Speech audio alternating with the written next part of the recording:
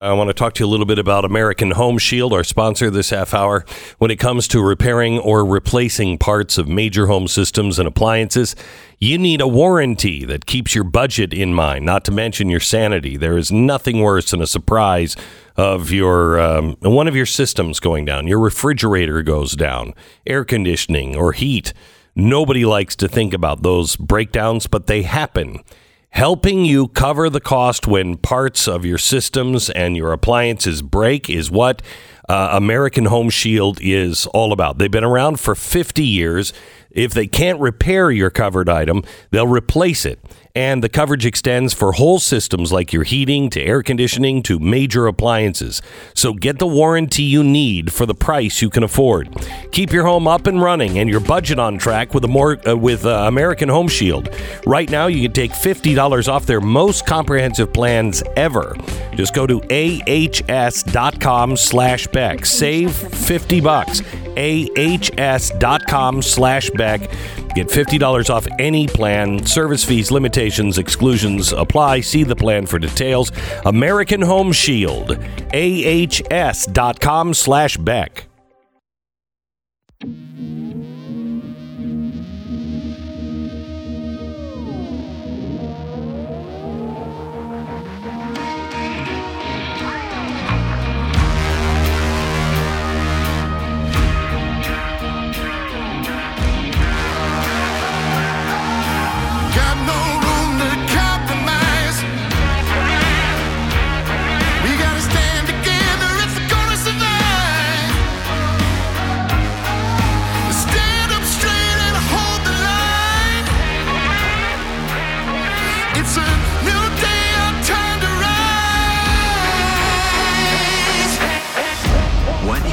To hear is the fusion of entertainment and enlightenment.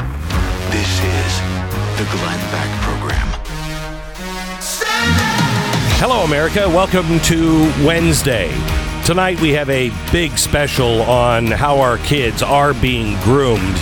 And it's terrifying. We're going to get into it just a bit. You need to know what's going on. And it's not just happening in California or New York. It's happening in all of our schools, happening here in Texas. It is rampant. We'll tell you all about it coming up in just a little while. Also, I want to talk about something bigger. People say, "What do we do? What do we do? What do we do? How are we going to save our nation?" Well, the first step, I think, is making a choice. Are you going to be free, or are you going to be happily fed by someone? I'll explain that choice in 60 seconds. First of all, how does inflation work? Who creates it? Why is the answer to that pretty much always the Federal Reserve? Most people don't know what the Fed is. They think it's part of the government, and it is not. It is a private corporation owned by all of the biggest banks. They have so much power. They are really responsible for our inflation and our economic problems and the eventual loss of the dollar as the world's reserve currency. So who are they? Well, I've been telling you about the Tuttle Twins books for a while. These are, I think, essential for every home to have. They take really important books, mainly about our founding or anything about how the free market works, and they make it easy for kids to understand. Well, they have one called The Tuttle Twins and The Creature from Jekyll Island, and I've asked them to make this one free so you can just check it out. This is based on the G. Edward Griffin book, The Creature from Jekyll Island, which is all about the Fed, how it was built, what it does, where it gets its authority. How does inflation happen? How do you stop inflation? Who's causing it? These things are going to be the most important topic around your table, and the most important decisions that you will make will be revolving around inflation. You need to understand it. It's free for any family. TuttleTwinsBeck.com. TuttleTwinsBeck.com. So I was reading an article, and I'm having a hard time editing it because I think it's so important. It comes from Alex Savetsky. He is the author of the Uncommunist Manifesto. And he says modern society must make a decision. We as individuals in a modern society are becoming more technocratically dystopian by the day. We will inevitably be faced with a choice. Succumb to centralized digital money or rally around the freedom and sovereignty of Bitcoin. Now, he points out in this a big difference between cryptocurrency and Bitcoin. Hang on. He says, the West is no longer the West. I don't even know if it deserves to be capitalized. What made it great and successful, the Enlightenment values and the sovereignty of the individual, are all but dissolved in the morass of modernity's mindlessness. Gone are the days of excellence, greatness, and standing out. In are the days of conformity, compliance, acceptance, participation awards, and just fitting in. The values and virtues that made the West great have been replaced with the incessant cry for comfort and convenience in return for obedience. The crescendo of this horrific orchestra is nigh. Gaslighting is the norm. Like Orwell predicted, war is now peace, freedom is now slavery, ignorance is now strength. The West was not defeated by a single blow. It has been death by 1,000 minute and meaningless cuts, from pronouns to equity, scientism, welfare, climate alarmism, political correctness, this incessant need to deconstruct objective reality into completely arbitrary subjective falsehoods. That has transformed the once great West into a cesspool of moral relativism. When everything matters, nothing matters. We are truly living in a clown world. We used to aspire to greatness and excellence. We were interested in the idea of quality, of worth, of value. But there is no more value. Like the money we conjure out of thin air and use to measure human action and all resources. Everything has been supposedly made abundant because we have no anchor to real cost. And as a result, we're drowning in excess quantities of fake wealth, of junk that doesn't matter, whether this be NFTs, moronic media, reality TV, fake celebrities, brainwashing at school, nursing home level politicians, or scandemics. And because we spend all of our time lying to ourselves and burning through real resources, we are simultaneously suffering from shortages in areas that do matter. Energy, food, responsibility, intelligence, and courage. We used to be pioneers. We used to envision our place in the stars. Now we bicker and worry about our place in the dirt. It's a sad time for humanity. And dare I say, only God knows when we come out on the other side, if we do at all.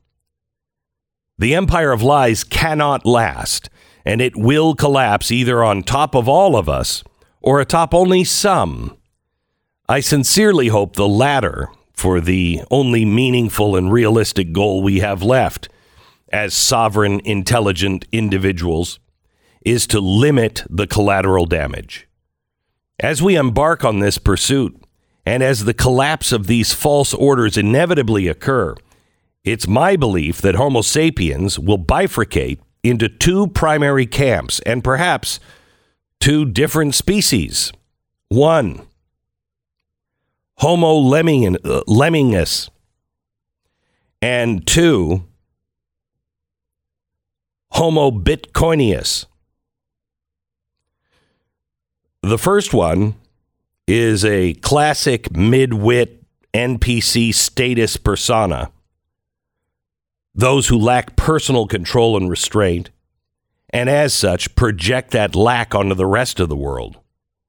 The key characteristic of the yearning to reduce the diverse constituents of a complex organism into simple numbers and transform these systems into mere spreadsheets. They are the doctors who believe health is the absence of disease, that disease is the absence of modern medicine, and that depression is the absence of Prozac.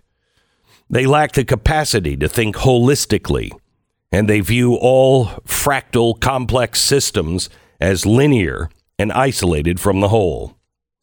They have major control issues because they lack self-control, and therefore compensate by attempting to control others.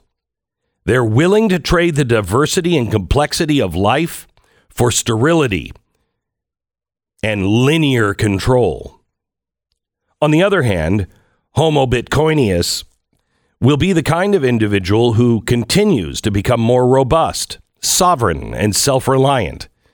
They will be too busy practicing self-mastery and building something of value to bother with meddling in other people's lives. They will be more local. They will own the product of their labor. They will trade freely, and they will have no master. They will own stuff and be happy.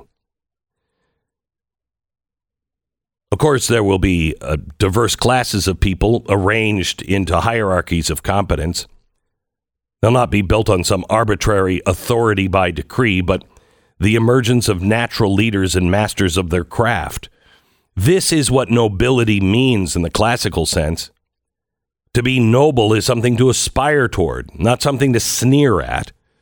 To be noble is the pursuit of excellence and greatness. It is my hope that the New West will both be built and populated by these kinds of people. We're going to have a high price to pay.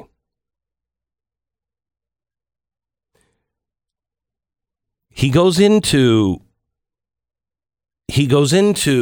the difference between crypto and Bitcoin. Have you ever thought of this, Stu? That those are very, very different? Sure. Yeah. I mean, every project is different in scope, and I was reading some of this earlier today.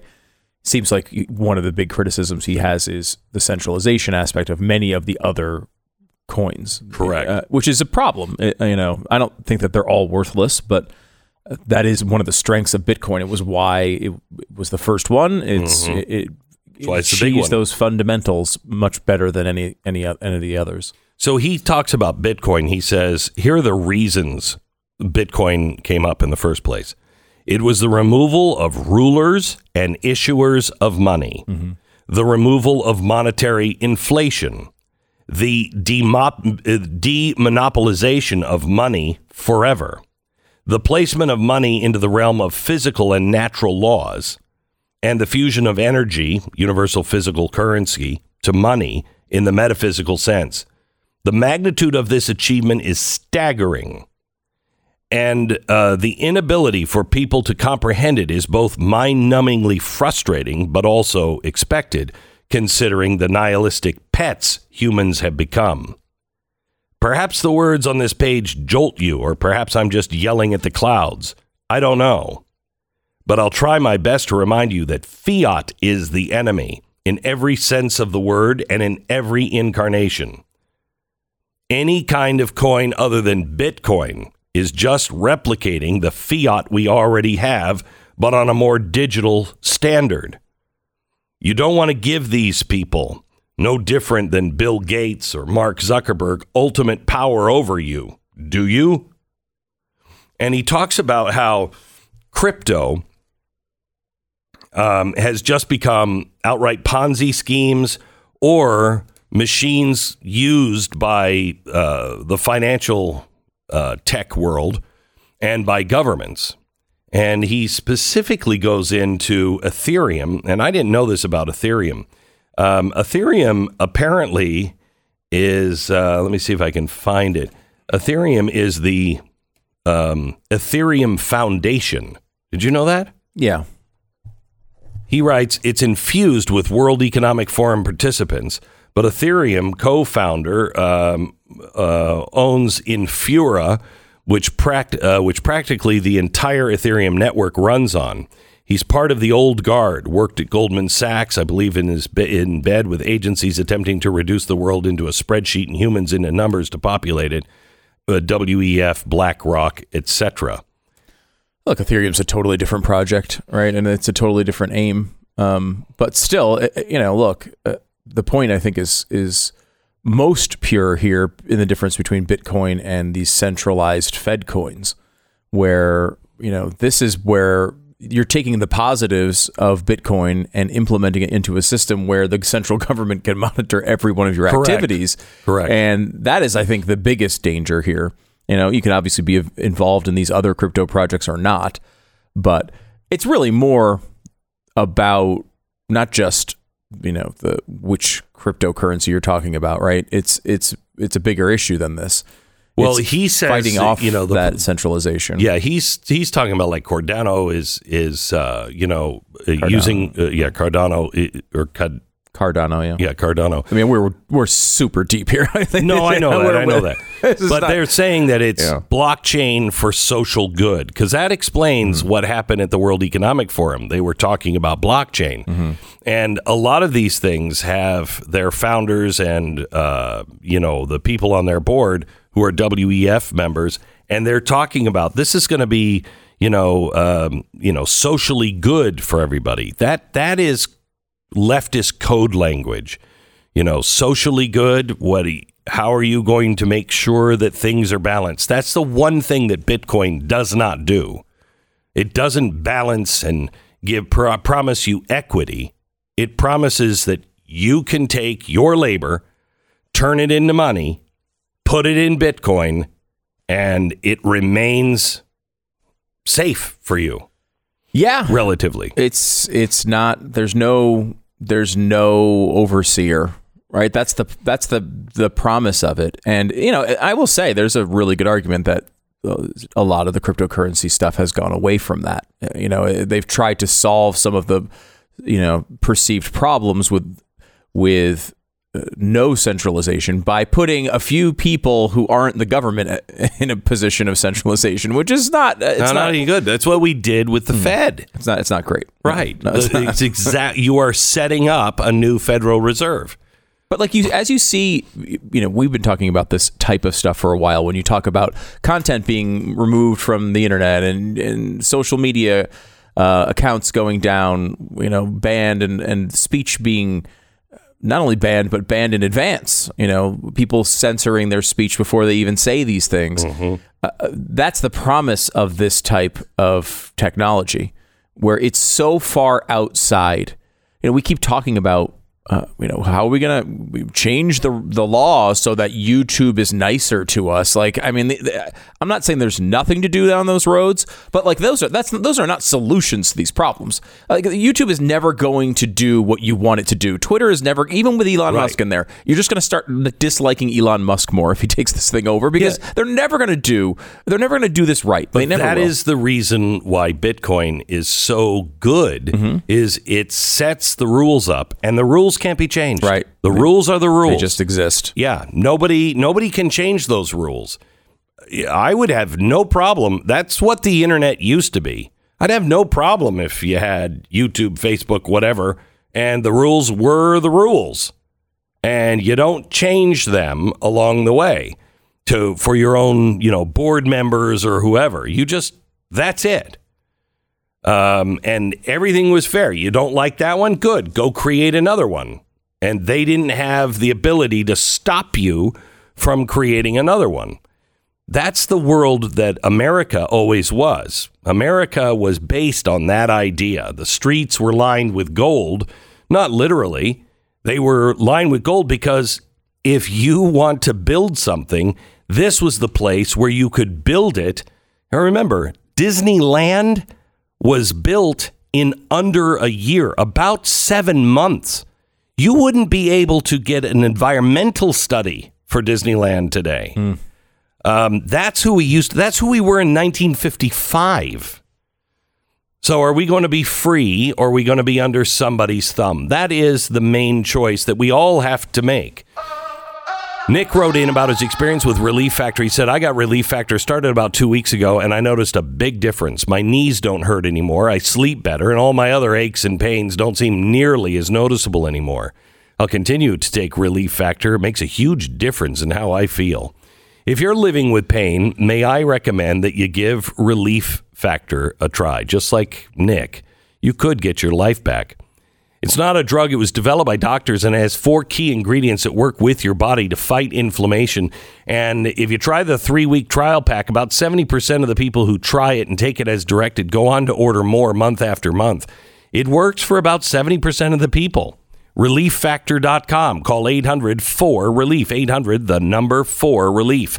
Get the 1995 3-week quick start developed for you. ReliefFactor.com. 800, the number 4-RELIEF. Relief Factor. Feel the difference. 10 seconds. Station ID.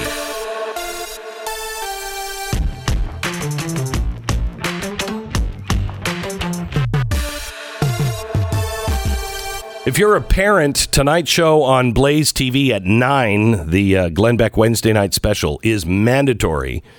If you have kids, you really cannot afford to miss it. We're in a culture war, and there is no other option but staying in and fighting it and refusing to surrender. Our children literally are at stake. If you're a concerned parent, you've been fighting back against CRT and the new comprehensive sexuality education. You've been doing a great job, but we're only fighting a fraction of what is going on. There's a new system that is being pushed through the schools all over the country, and it's receiving federal funds en masse. And the program has roots that go all the way to the CDC, and its collaborators are Planned Parenthood. They coordinate with each other on school curriculum. I'll show you the proof tonight. The people pushing this on our children want to turn teachers into an evil hybrid of sociologists and psychiatrists. And this is their stated goal for the program. They say it, quote, through which all young people and adults acquire and apply the knowledge, skills, and attitudes to develop healthy identities, manage emotions, and achieve personal and collective goals, to feel and show empathy for others, establish and maintain supportive relationships, and make responsible and caring decisions. Now, it's made to sound benign, but it's not. We'll show you tonight, 9 p.m. Do not miss it.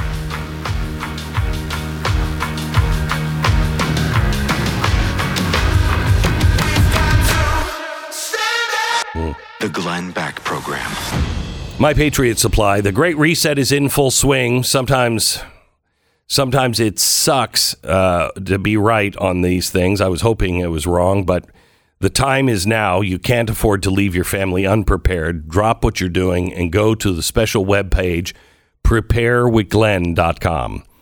Nobody knows when food shortages are going to hit, but next hour I'm going to tell you what's going to happen to oil here in probably the next couple of weeks, and it is game-changing.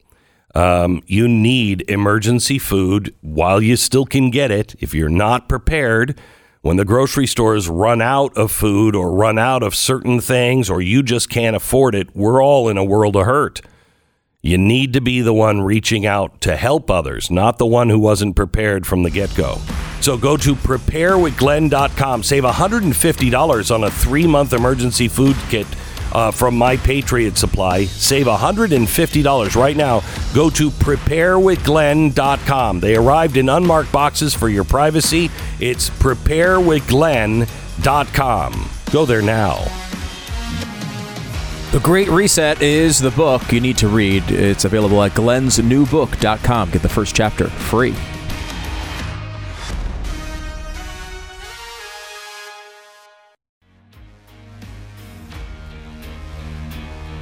The Family Sex Show,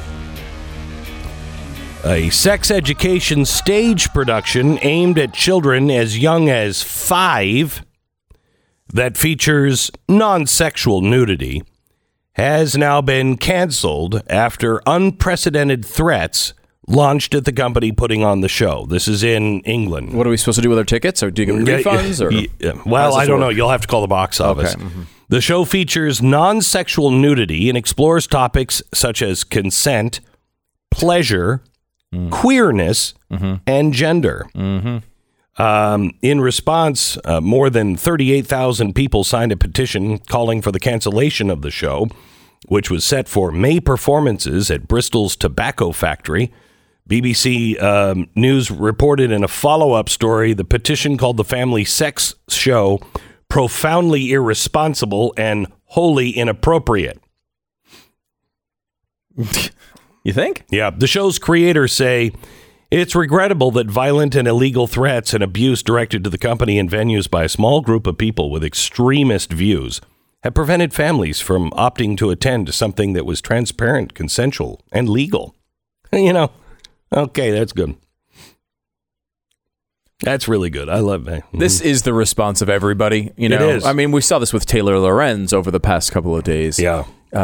You know, you have to say that you've been harassed. You have to say no one cares when a conservative is harassed online. No one cares when their life is threatened. Do you know how many millions of dollars I personally have spent on safety for my family and over the years, over 20 years? It's insanity when people just don't understand. If you are in the public eye and now you don't, the problem is you don't have the resources.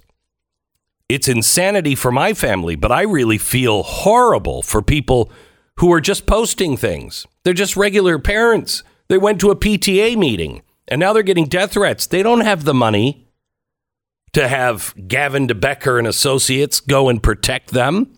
They don't have that. This is a horrible trend, and it is all Saul Alinsky.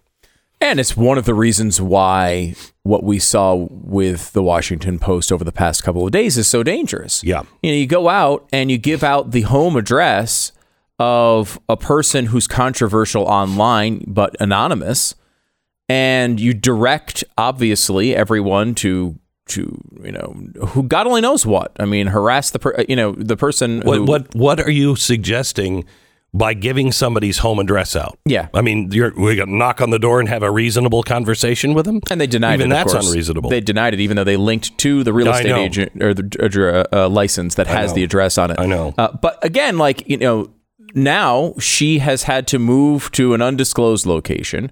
And again, does not have Gavin DeBecker and Associates to protect her. We'll talk about this coming up next hour. But this is the way that of the world, that now it is hate speech to call a boy, a man, a woman, a woman. That's now hate speech. This is going way too far. Tonight, I'm going to show you in their own curriculum. It's crazy. They are instructing and this is government funded, instructing the teachers how to instruct their students on identity and equity. I'm going to break it all down for you tonight. The ways they are really, truly brainwashing our kids. Some of the little tricks include exercises that mention, quote, ceremonies and rituals. This is from their curriculum, their words, not mine, in your school right now. We'll show you tonight at 9 p.m. Also, there's a new Thor, Love and Thunder. And the trailer looks as though Disney Marvel is making Thor a gay superhero. So, in completely unrelated news, Florida Governor Ron DeSantis announced yesterday that the state legislature is coming back for a special session to do a couple of things, one of which is to get rid of any special district enacted before 1968. Gee, what's before 1960? 1965, when Walt Disney got all of those special privileges. So he is serious. He says this week's session will include the termination of legacy special districts and the removal of exemptions from big tech accountability. You can't sue in Florida. You can't sue, companies like, let's say, I don't know, ABC, ESPN, or any of these companies that might put something out there and you're like, wait a minute. Now that's, I'm sure, completely unrelated to the 12 lobbyists that practically live in the laps of Florida's legislature. But they're repealing that and the special exemptions for Disney in 1965. You would think that Disney is just going to pull out all the stops and get those 12, lobbyists just to promise all kinds of things. But can they? Because usually politicians, when you promise them, look, we'll fund your next election campaign, that's usually what gets them. I think Disney just said that they wouldn't fund any elections and any politicians in Florida. So what's their leverage? What's their leverage? And I think I am a huge Disney fan. I'm a huge Walt Disney fan. And Walt would be sickened by his company today. I know his granddaughter or great granddaughter came out and said he would love the transgender. No, he wouldn't. No, he wouldn't. No, he wouldn't.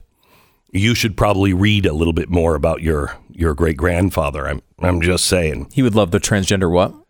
Movement. Okay. Everything that's going on that, that Disney is pushing right now. Because wouldn't he have been able to theoretically do that when he ran the company? I mean, if he loved it, he could have. Well, he was probably a closet cross-dresser because people were so bigoted and hateful back then. Oh, okay. So who knows? Mm-hmm. Who knows? But this is good news because we have got to go on the offense. Yeah, I mean, I think it's going on the offense in a smart way is really, an important thing. DeSantis has done a good job, generally speaking, trying to find that line, too, because you can be on the offense and also an idiot.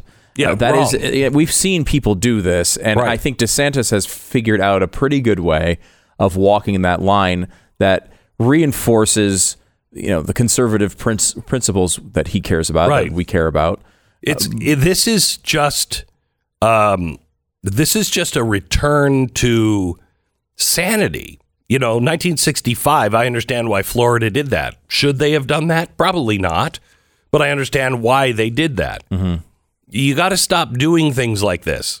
We have to have an even playing ground for everyone. By the way, taking these special exemptions away from Disney means that they now have county inspectors coming in that have to look at all of their plans when they want to build anything. Anything. And that's going to be tough for them. Uh-huh. And it has been a huge advantage for this corporation. Mm-hmm. I mean, you've been to Orlando. If you've ever been in this area, it's not just Disney World. There's parks all over the place. Mm-hmm. And all of them have to play by the rules. Mm-hmm. Like all of their competitors that you go to visit have to play by these rules that Disney gets exempt from. And, look. Unfair business practices. It's absolutely unfair. I am honestly fine with a movement toward what Disney has. Where for everybody, though, not just for one chosen company, I think people should be able to do a lot more and be a lot more free and have to deal with a lot fewer of these restrictions. I tell you, I am becoming so radical in my thinking. And really, it's not radical. It's just radical to the progressive era. But I don't know why we pay property tax. I really don't. It's my property. I paid for it. Mm-hmm. And how is it that I could lose my property that I've paid for if I can't make the property tax? What are you talking about? Isn't that what Robin Hood was trying to stop? Wasn't that why we moved over here? Because the lords and the ladies could just take your property? You have to pay a high tax? I purchased that already. What, am I going to pay property tax on my car too? Every single... Ooh. I guess I do. in some degree. Yeah, you're right. That should all be gone. All gone. I don't need another cause right now, but yes, I'm with you. Get rid of it all. I'm telling you, the first presidential nominee that says, I'm going to abolish the Board of Education or the Department of Education, I'm going to abolish it. And see this guy over here? He hates the Department of Education. He hates it with what does Pat say? With all the passion of 1,000 white hot suns. He hates it. I'm going to make him the head of the Department of Education, and his first job is to say, hey, last one out. Don't forget, turn off the lights. I want action from these people, bold action. Yeah, we were talking about this on tax day, which is just, an absolute cluster. And by the way, I still haven't filed my extension. I couldn't get it done. There's too many things. It took too long. Well, I mean, they're going to penalize me for it when there's nothing I can do about it now. I've already passed the date. But point being here is that, if we were to we're supposed to bring in revenue-wise $4.2 trillion this year. $4.2 trillion. This is not a revenue problem that we have. It is a spending problem. It's the biggest revenue we've ever had. We're supposed to spend something like $6.8 trillion when we're bringing in $4.2 trillion, which I don't know if anyone notices the gap between those two numbers, but it's relatively large. In fact, it's larger than every dime we bring in from the income tax. If we doubled what we brought in on the income tax, we still wouldn't break even in this country. And the other way of looking at this is we brought in $4.2 trillion, or we're supposed to this year. If you got rid of the income tax completely, brought it to $0, all of us paid nothing, we would still be bringing in the same amount of money as the beginning of the Barack Obama administration. Not going back to Reagan or Carter or Nixon, Barack Obama, the guy who was just president pretty recently. If you got rid of the entire income tax, we just have to go back to the revenue point we were at in 2000. I think it's 2010 or 11. This is the way this is growing. It's growing so far out of control so quickly that we really could we deal with the spending habits of the so virtuous when it comes to small government Barack Obama? Do you think we can handle that? Yeah. I feel like we could. I don't know. I mean, we haven't fixed healthcare yet. Yeah. So we have to fix Obamacare to be able to get that. And that's going to cost us, well, I'll check with the CBO. I'm sure they have the accurate number. Of course. Patriot Mobile, not too many companies out there that I buy from, which I can honestly say I am really proud to do business with. I believe in all of the companies that are on this program. I use their products. I like their products, or they don't come on the show. Patriot Mobile is in a class all by itself because it is truly developing an alternative economy, a parallel economy. You don't have to be with these big tech companies and these big cell service companies. They are using your money to do evil. Verizon supports Planned Parenthood. Do you want any of your money going to Planned Parenthood? Patriot Mobile has developed a separate system. They're on the same tower, so you get the same coverage. Then they provide the same great service. They have better, I think, customer service and lower prices. You're going to save money. And they're supporting you.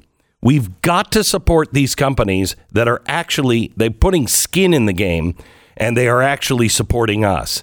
It's patriotmobile.com/Beck. Switch today.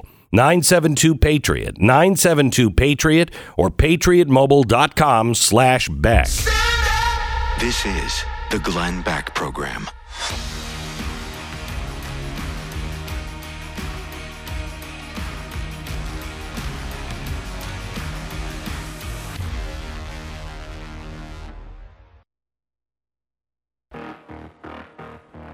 Well, Chris Brady, who works for the program, wrote to me today, what do hippies and Hitler and 420 have to do with each other? 420 is April 20th. That's Hitler's birthday.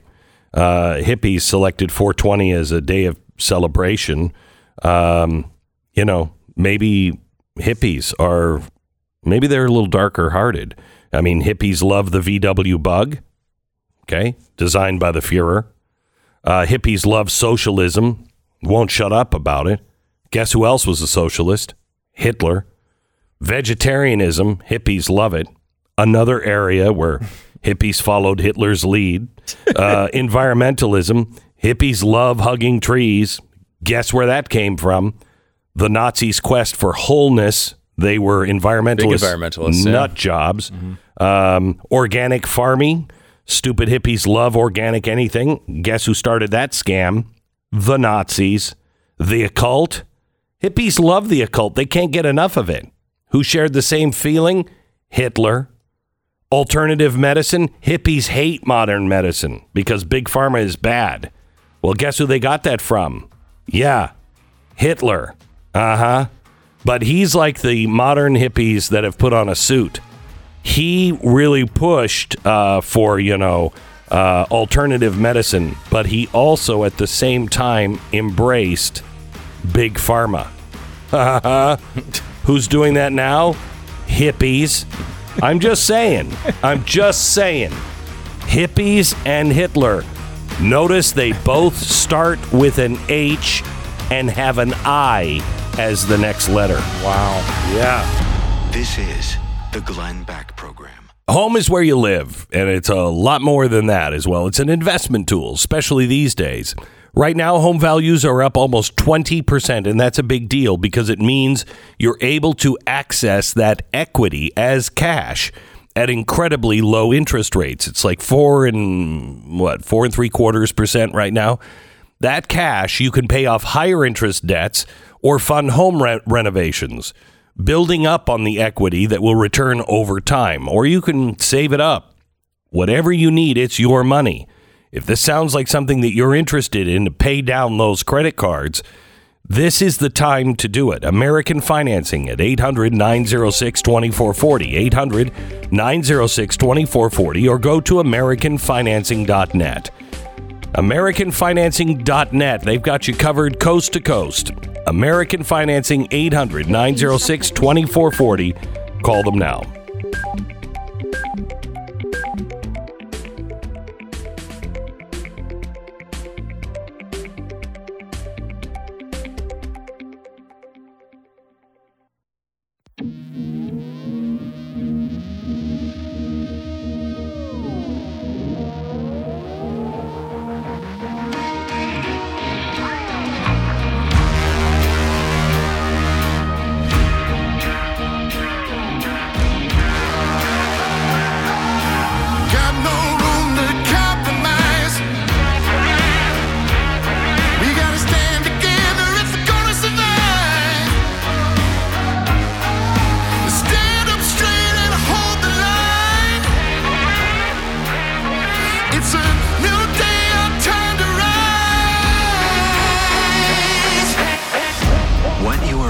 Here is the fusion of entertainment and enlightenment. This is the Glenn Beck Program. Hey, do you remember when our benevolent leader, Joe Biden, think back to a time before he was taking orders from the Easter Bunny, way back. Remember when he said he was going to tap our oil reserves, our strategic oil reserves, so it would bring the price down at the pump for average Americans? Yeah, apparently that's not entirely true. He also used those 180 billion barrels of oil, or million barrels of oil, for something else. We're sending oil from our strategic oil reserve now over to help Europe. I don't remember him saying that. Do you? What is happening? We'll explain in 60 seconds.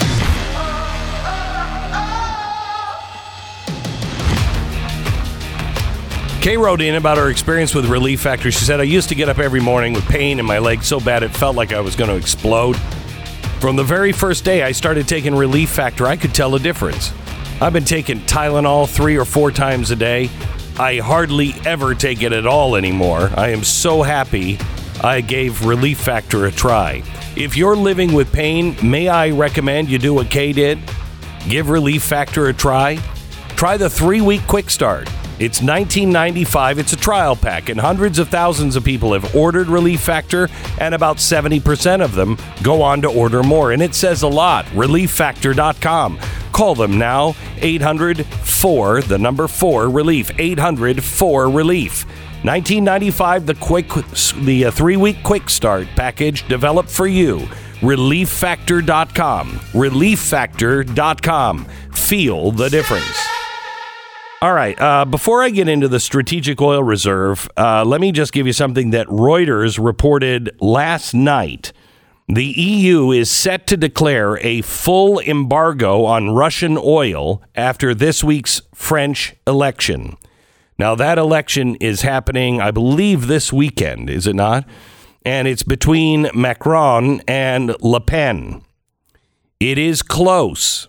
I mean, remember last time, do you happen to know those numbers? The last time Macron ran against Le Pen, wasn't it like 80-20 or something? It was something like, I want to say it was 70-30, 80-20, something in that general vicinity. Because they have a big election, top two go to a runoff. Correct. In that runoff, it adds up to 100% because there's only 2 candidates and everyone has to vote, pick somebody. So it was a blowout, though. It was not close. It was like, I can't believe she got into the runoff was the reaction to it. And then the runoff was not close. That's not the case this time. Yeah, it's 45-55, Macron. And once again, the elites are deciding an election. In World War I, right before we went into World War I, Wilson said as his campaign slogan, I'm not going to get you into war. Within just a few weeks after he was in office for his second term, after the election, we were at war. He sent the troops to war. The elites always think they know better, and so they will keep things from you. And that's exactly what the European Union is doing with the French people. They don't want to upset the election because it's so close, and what they're about to do would push it in Le Pen's favor. They are about to declare a total embargo on Russian oil. They're supposedly, according to Reuters, going to do this next week. This will cause a massive spike in the price of oil. I'll give that to you here in a second. But first, let me ask you, is this really hurting Russia? Because they've found other buyers for all of their oil. They have found buyers in China, in Turkey, and India. And these people are saying that if this happens, they'll buy more. So they have remarkably, according to JP Morgan, the Russian crude exports are actually averaging 360,000 barrels above pre-invasion volumes. Now they're saying that they're going to Europe will cut all of that. And when they do, according to JP Morgan Chase, the price of Brent crude oil, $185 a barrel. $185 a barrel. That, because of inflation, is about where the price of oil was, about $145. For how long? In 2007 or 8. This is what caused the collapse of our economy. It was oil prices. The entire Western world is built on the back of energy prices being no more than $100 a barrel. Every time it's over $100 a barrel, it hurts the economy and it stops it. If you can get it down to, what did Trump have it down to? Like $60 a barrel? When you get it down there, you're starting to hurt Russia. But high prices help Russia, Saudi Arabia, and hurt us, the entire West, at $185 a barrel. I don't even know what gas prices would be, but we're probably all paying $5 plus. California, good luck. How long can the Western world survive that? Now, here's what's interesting. India and China and Turkey have already said they would take this oil. Europe is not thinking about just pulling all of the oil and stopping at cold turkey.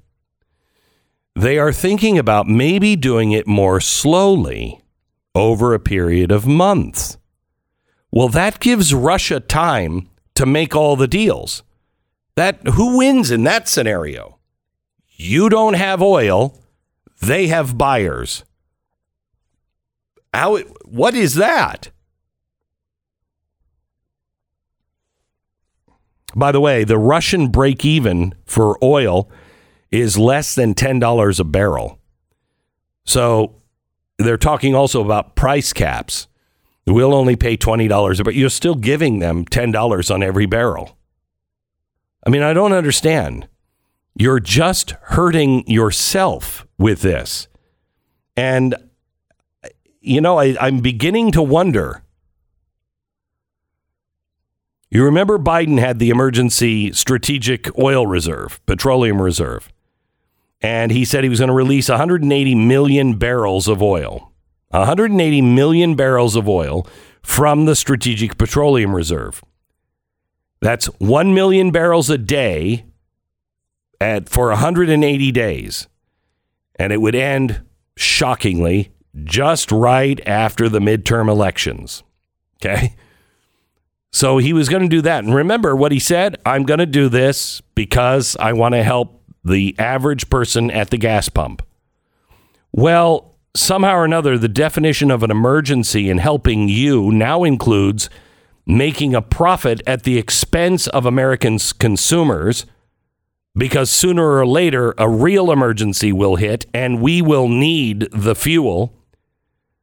According to Matt Smith, oil analyst and commodity data firm Kepler, we are now exporting our strategic oil reserve crude, and we've been doing it since last November. So when Biden said we're going to release some and it's going to help the average person, no, that's not true. Unless you consider the citizens of Europe the citizens of the United States. Why didn't we know this? Why is he doing this? This is really not going to help. I mean, unless he's buying the support from Europe. Why would we buy the support from Europe? Support for what? 2 years ago today, what were oil prices? I don't know. Today it's $104. Yeah. 2 years ago today, oil prices $16.94. $16. An asterisk, of course, here in that is we are in the worst part of the pandemic at this point, which is a massive. That is the lowest it went, but that was 2 years ago exactly today. $16.94. It's now over $100. And, once we rebounded off the real catastrophic drop of the pandemic, it was around $40 after that. And now we're at $104. $40 to $60 is a dream. Yeah, 40 to 60 is where it was throughout 2019, most of 2017. It's a little higher at times in 2018, but had leveled off between $50 and $60 before the pandemic hit. And then, of course, all the way down to $16. That's amazing. I wish I would have bought oil back then. Stu, can you tell me what exactly do you think is happening with the strategic oil reserve being released, some of it at least, to Europe? That's not for Europe. That's for us. And that is actually not for price relief. That is to run our ships, our Navy, our Air Force. What it's supposed to be, certainly. Exactly right. Okay.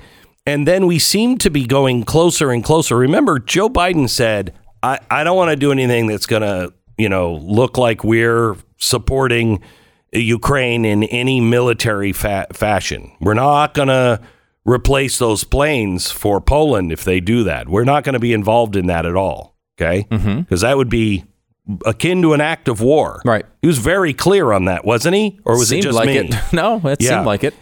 Yesterday, NBC News cited 5 U.S. officials that said a new package, a new arms package, which will bring our military aid to $3 billion, is going to be announced. Listen to this. We are now selling them howitzers, anti-aircraft systems, anti-ship missiles, armed drones, armored trucks, personnel carriers, and even tanks.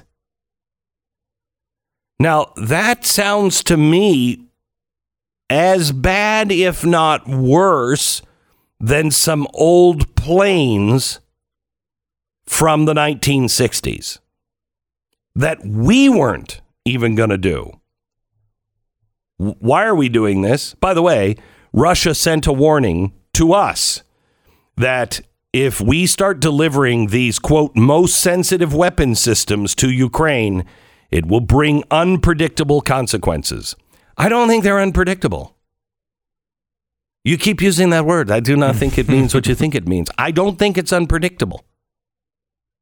Are we shooting ourselves in the foot by giving away our oil reserve, even selling our oil reserve, just touching our oil reserves at this point, while we're antagonizing the bigger bully and maybe the biggest bully on the block? With over 6,000 nuclear weapons? Yeah, that seems like a problem to me. Now, if you're going, the back sort of, the backstory as far as the reporting goes seems to indicate basically we're trying to say to Europe, you guys need to stop buying Russian fossil fuels. And they say, well, what are we going to use? And this is part of our answer, right? Well, we'll send you some from our strategic oil reserves to help, lower the burden as you cut this off. We just open up our system, it's going to take us 6 months, but we're already 6 months into this. We're going to open up our systems again. We're going to start pumping it like we were, and we'll sell it to you for $60 a barrel. And we're going to leave our strategic oil reserve alone.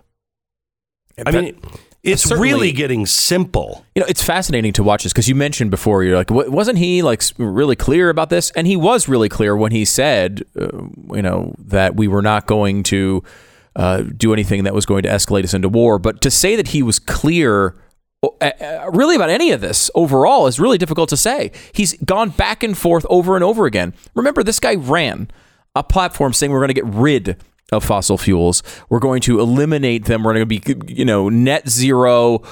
All of these things that he said to environmentalists to get their vote. Then he gets in front of the public and people say, hey, you keep saying you're going to get rid of all these fossil fuels. Now we're having an oil price crisis. What's the deal here? Gas prices are going through the roof. It's hurting families. And he says, we haven't done anything. We haven't done anything to stop production. What are you talking about? Now, there was a court ruling that said they had to open up new leases, not their action. The court said you have to open up these new leases. So the environmentalists are mad, and he's saying again, we're not doing anything. This isn't us. So they've gone back and forth on this so many times because they're telling the left that they're absolutely attacking fossil fuels, they are. And then telling the American people we're not doing anything on that front at all. All these oil companies are just so greedy, and that's the problem here. All right, just do me a favor and prepare for a bad scenario. Maybe it doesn't come, but so far it looks like that's what they're going to announce next week. American Financing is our sponsor. American Financing, NMLS 182334, www.nmlsconsumeraccess.org. So high inflation is challenging the economy like nobody's business. Screw the economy. It is challenging you.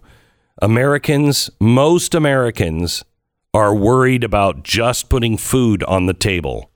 This is the wrong direction. But I don't see it coming to any kind of a halt until there's a change in Washington. Prices last month up 8.5, highest in 40 years. You're not going to contain this very soon. Take a long, hard look at your finances right now, your budget, your mortgage. Better yet, let American Financing take a look at them for you. They know what they're doing. They've been a leading lender during difficult times just like this. They've been in business for like 25 years. They continue to help people just like you save money every single month. So just get your budget under control. Get out of those high interest credit card debt. Please call American Financing to see if they can help you. 800-906-2440. 800-906-2440. AmericanFinancing.net. 10 seconds. Station ID.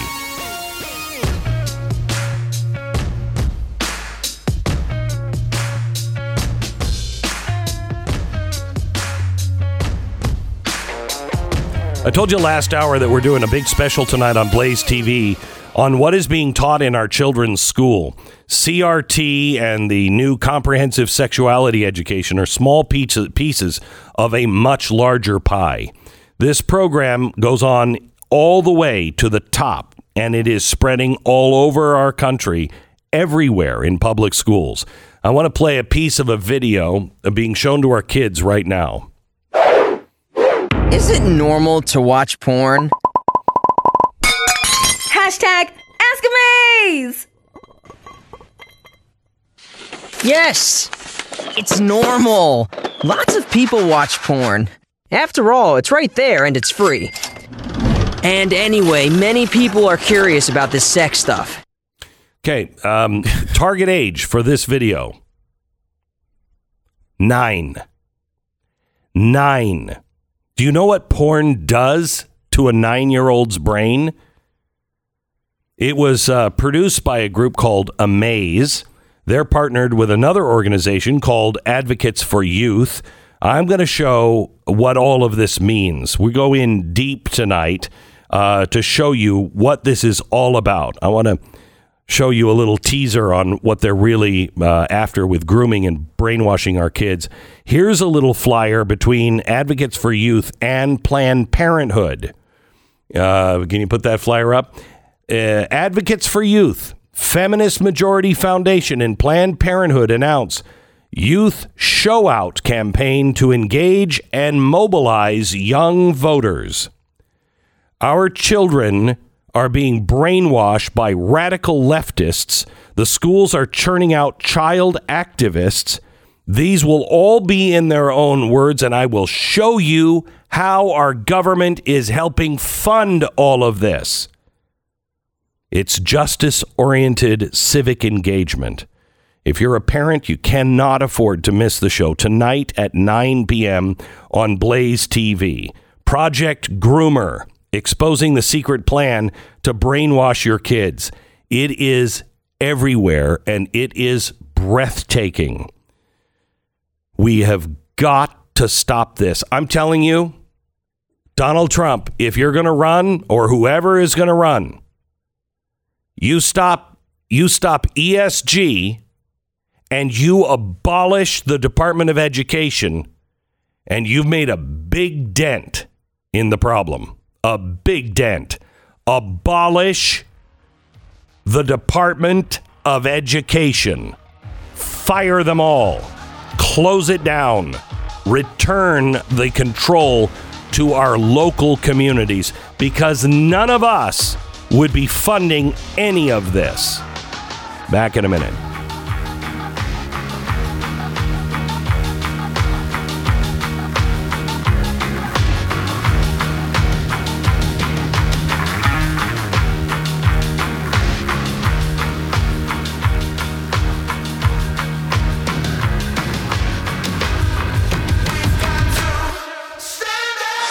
The Glenn Beck Program. The word expert now really kind of takes on a bad meaning. You know, I'm an expert. Well, shut up. But when it comes to buying or selling your home, it really does mean something. It means a lot. When you are looking at your biggest investment of your life, buying or selling, you really need the best advice and the best people on your team. realestateagentsitrust.com. This is, I think, the way it's supposed to work. realestateagentsitrust.com is a free service to you. It's my company. We have vetted all of these real estate agents all over the country. I mean, it's a 2-hour interview process. They don't work for us. They're just in our network, so we can, as a free service to you, refer them. We want to know everything about them. We look for the best business practices, so you know, okay, this person I can trust to help make the right deal for me on buying or selling. Go to realestateagentsitrust.com. That's realestateagentsitrust.com. And head over to blazetv.com/Glenn. The promo code is Glenn to save $10 off your subscription to Blaze TV.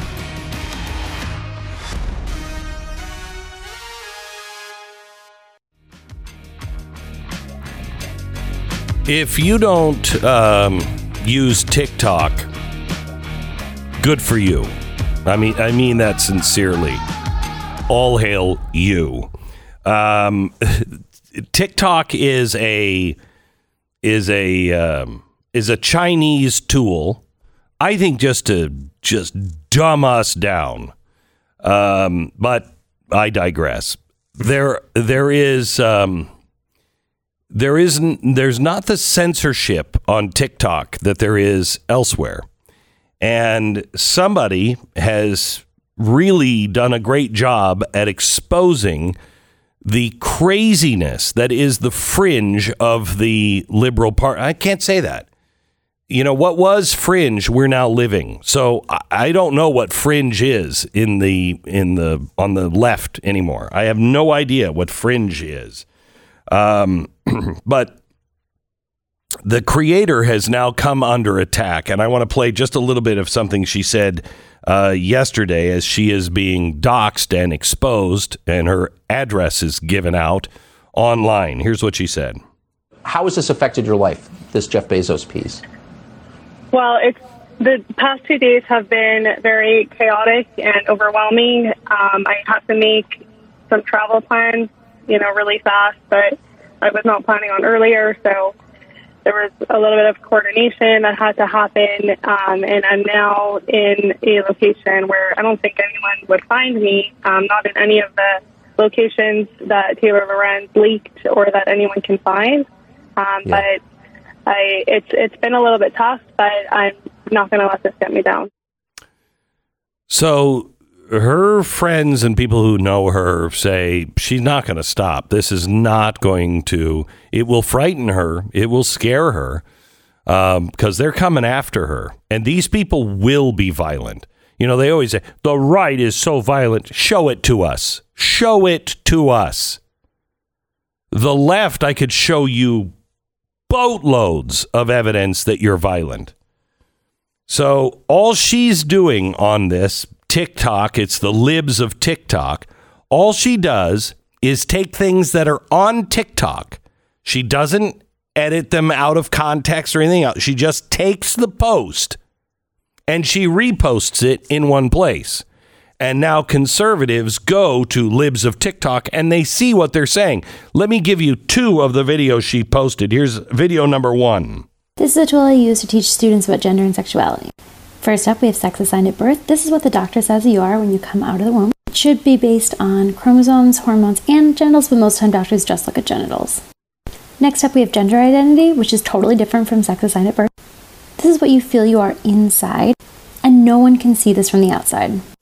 There are 3 different sliders that you can move up and down to describe your gender identity. Then we have gender expression, which is how you show your gender to the world.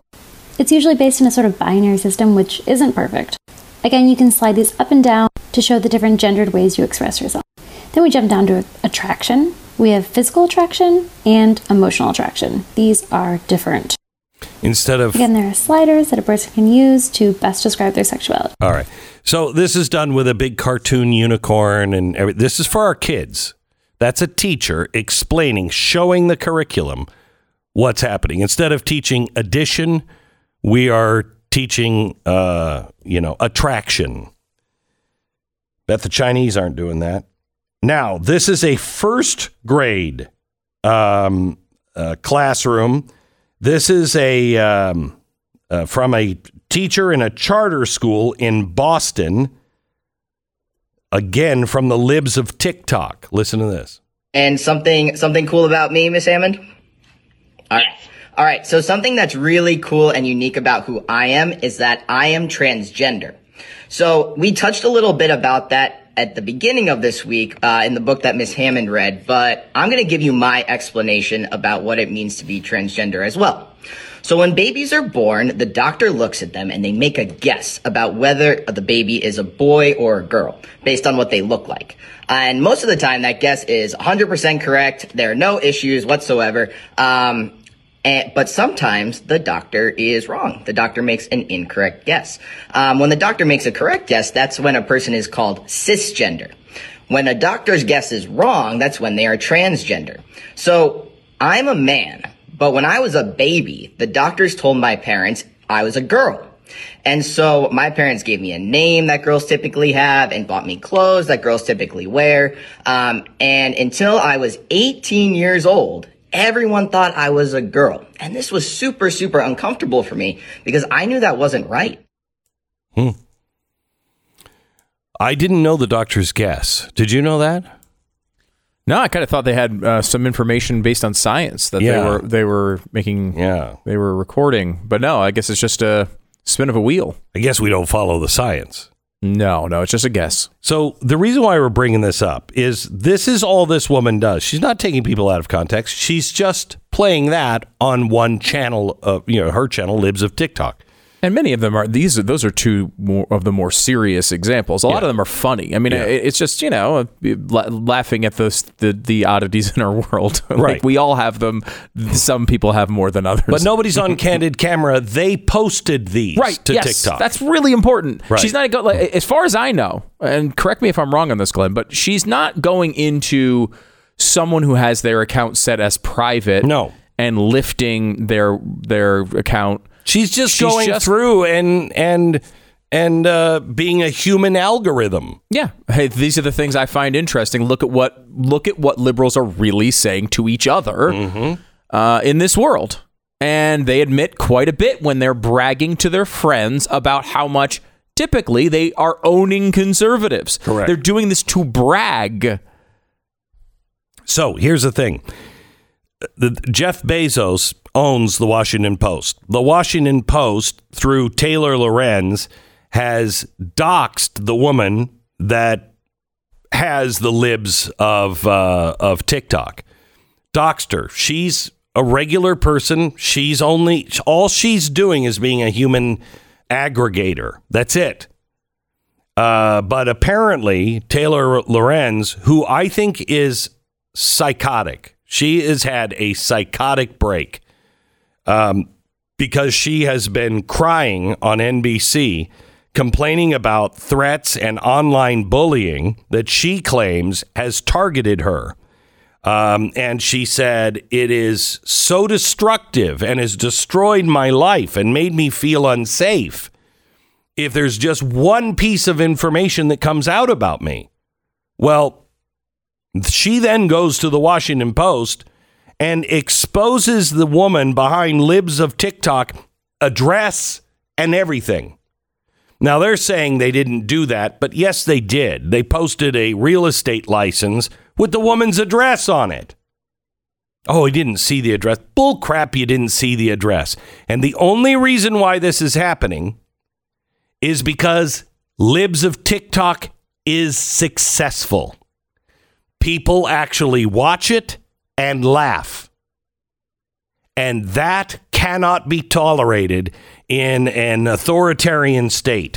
You do not make fun of the authoritarians. You don't. That's the only reason why this is happening. This is intimidation, period.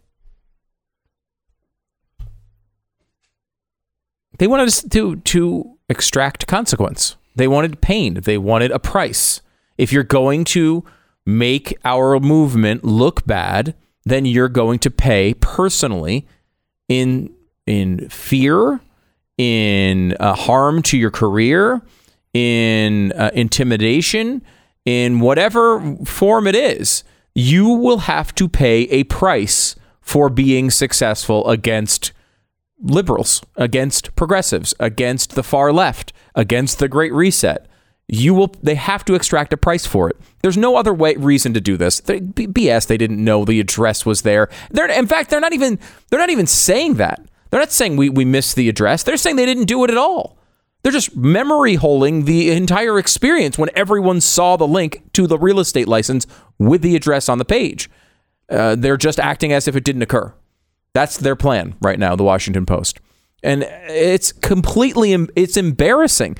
This is not 1997 where Taylor Lorenz was crying about a piece of information out about her who is a public figure, a reporter, and everyone knows her name. Now she's actually trying to justify outing someone who isn't a public figure, who doesn't have their name public. What does that do to her life? She knows exactly what it does. She was just crying and sobbing about it on MSNBC a couple of weeks ago. And to have this disconnect shows real struggles dealing with reality. Oh, a psychotic break. A true psychotic break. I don't know. She is a danger possibly to her own self. She is to others. She's now demonstrated that she is not living in reality, and she is a danger to others. That's a reason that, they keep you at the hospital. She said she was dealing with massive PTSD. Yeah. She said she was mentally just exhausted. This is 2 weeks ago. And she understands the consequences of all this. Then she goes to work with Jeff Bezos, and she does exactly what she said caused her breakdown. That's somebody who needs help. I mean, I don't want to get into the world of diagnosing people and committing people to insane asylums, but she is a danger to others, and she is not making any sense. She is doing what she just said should never be done. And it's a much worse version than what happened to her. I mean, the fact that she's taking someone whose identity is not known and making it known is a really big line. And taking someone who is not a public figure and making them into a public figure is a big difference. Taylor Lorenz, look, she of course she's dealt with criticism online. She's an online reporter for all of the major papers in our country, basically. She was at the New York, the top two, New York Times and Washington Post, right? She's been in the center of this debate for a while. And of course, yes, she has received criticism, much of it fair, some of it unfair. I'm sure some of it was terrible. I know that we receive terrible, abusive things said to us all the time. It's part of being a public figure in the United States. It's not a good thing. No one should do that to her. However, what she's talking about here is now she's trying to say, well, this is just what reporters do. So, of course, people who are antagonistic towards her and who are a little more aggressive are going to go to all of her friends and all of her family and do these things, show up at their door. And we've seen some of it already. She's already complaining about some of it happening already. Well, you're the one normalizing this behavior. This is insanity. It should not happen. And she tweeted yesterday, she said, rather than debate doxing, I hope people can read the story and see the striking escalation of attacks against gay and trans people and the crucial role this account has played in the right-wing media ecosystem. Well, look, I read the story. That would have been the debate if you didn't name the person and give out their address, right? That would have been the debate. People would have been saying, well, is this account highlighting people who are going through difficult times and maybe shouldn't be highlighted? I don't know. You can have that conversation. And you know what's so crazy is I'm not debating that guy felt he was a girl and felt like he's now a he or whatever. I wasn't even debating that. What I'm debating on that TikTok video, the last one we played, is you're saying that doctors are guessing? That's the thing. And you're saying that to first graders. Right. That's the controversial part. For me, I'm so past the, he's a dude, he was a girl. Huh. I mean, I don't really care. When I'm on TikTok, I don't really care what you say you are. And it's such a strange thing where they separate this when it comes to gender and sex. You know, this has been their defense, right? When you say, wait a minute, we know what sex is. Everyone knows, like, whoa, this is a different thing. It's the feeling you have inside. Look, maybe it is the feeling you have inside, but your feelings about what you have inside are completely unimportant to me. I don't care what your feelings are. Your feelings make no difference to society. You can have all the feelings. You can cry at Hallmark movies or not. I don't care what your feelings are. Your feelings might be important to you. They might be important to your family. They might even be important to the first graders' families who you are teaching. But they are unimportant to society in general. You can feel like a boy or a girl however you want, whenever you want. But what you are is important to society. What you feel like you are isn't. That's important to you in your personal life. You deal with that all you want. But what is actually important to society and to doctors who need to know whether you might be pregnant or not is what you are. That's the important thing. Back in just a second.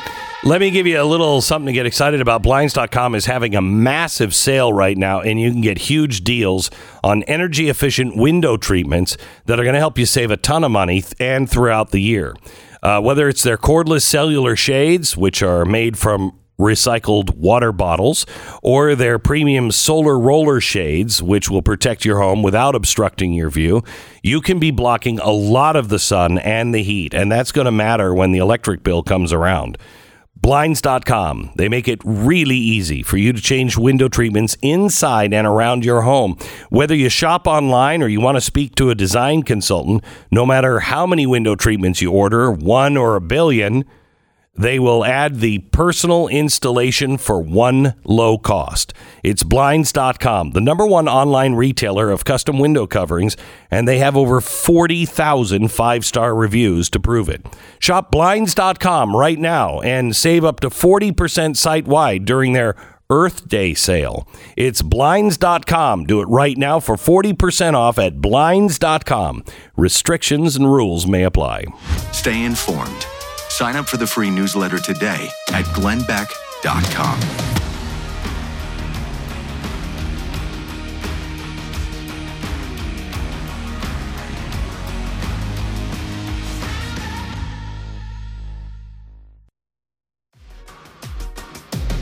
This is the Glenn Beck program. Johnny Depp is on the witness stand now against, what's her name? Amber Heard.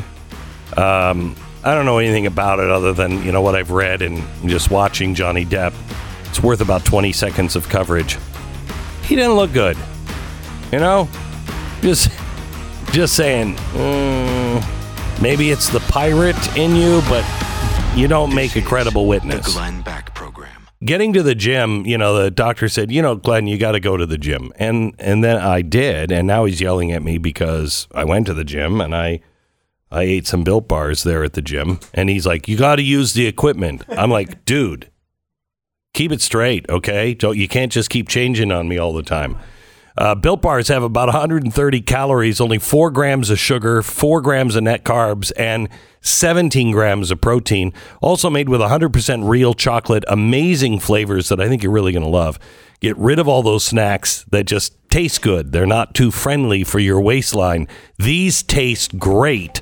And they're good for you. It's built.com, built.com. Use the promo code BECK15 and get 15% off your order right now. Promo code BECK15 for 15% off at built.com. 15 seconds.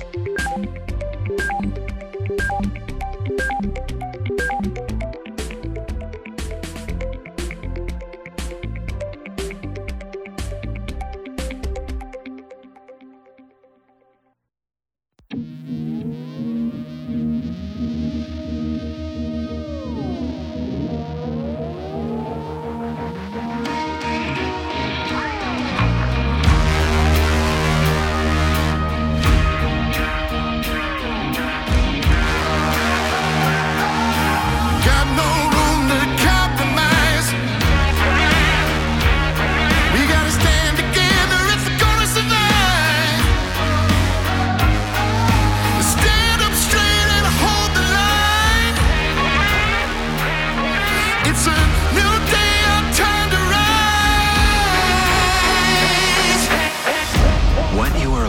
hear is the fusion of entertainment and enlightenment. This is the Glenn Beck Program. Steve Forbes is an amazing guy. He's the chairman and editor-in-chief of Forbes Media. Forbes is the leader in business information. He is the author and co-author of a ton of books, including Money, How Capitalism Will Save Us, Flat Tax Revolution. He also campaigned for becoming the president of the United States, the Republican nomination in, I think, 96 and 2000. He has now released a new book, Inflation, what it is, why it's bad, and how to fix it. I am really interested in hearing what he says may be coming our way. The topic, inflation, with my friend Steve Forbes in 60 seconds.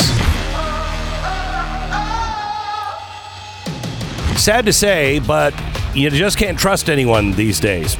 Nowhere is that clearer than when you're trying to navigate something like a home loan.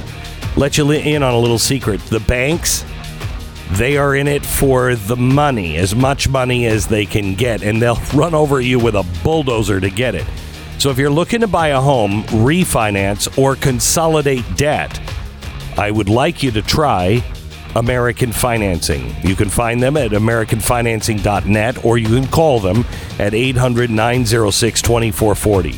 This is a company that I have used. I've been with American Financing for about 20 years, and Stu has used them. Sarah has used them. A ton of people that work here at the Mercury Studios have used them in the Blaze.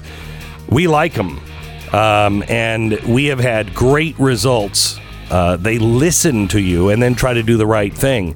American Financing, 800-906-2440. It's AmericanFinancing.net. American Financing, NMLS 182334, www.nmlsconsumeraccess.org. Welcome, Steve Forbes. How are you, sir? Good to be with you. Thank you. So I'm really interested in hearing your take on what we are headed for with inflation. So let's start here. Ahead. Explain what inflation is, because some people, you're so used to hearing we're going to have 2% inflation. Oh, that's good. No, it's not. Is it, Steve?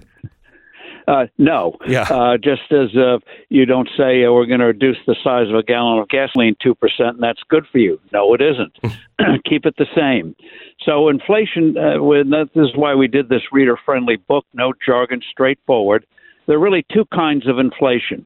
One, the non-money kind, non-monetary kind, is when, say, you have bad weather, so commodity prices go up, wheat prices go up, or you get the kind of shutdowns we had with the pandemic, which disrupts supply chains all over the world. We're still suffering from that.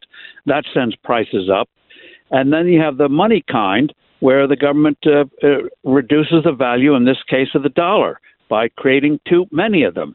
And we know the government has been spending on a spree. How has that been financed? A large part of it is the Federal Reserve buys those bonds. How does it get the money to buy those bonds? It creates it out of thin air, the ultimate ATM. Now, unfortunately, Glenn, on the non-monetary inflation, normally if you just leave the economy alone, those things will heal themselves. We did it after World War II, and we converted from a wartime economy to a peacetime economy. Disruptions, but we did it. But unfortunately, the Biden administration is putting obstacles in the way, starting with the war on fossil fuels and a lot of other crazy things they've done. 77 executive orders, $200 billion of new regulations. So they're making the problem worse instead of letting the economy heal. And the Federal Reserve, they've been printing a lot of money. They've been using gimmicks to try to keep that money from flooding the economy, but that's going to run out. So if they don't get their act together, we're in for a rough time. And let me just conclude on this. Unfortunately, and this is where we have a real danger now, the Fed believes the way you cure inflation is not by stopping the printing press and making the dollar whole again, making it stable again. They believe you do it by slowing the economy down, throwing people out of work. And that's what they're up to now. So, Steve, first of all, the idea of inflation, where you say it's now at 8.5, That's just because we measure it differently. If you look at shadow stats that measure it the way we did under Reagan, it's at 17.1. Is that fair to do or not? Well, this gets to the whole thing of how do you measure prices? The whole Labor Department has a whole bureau devoted to it. What do you put in the index?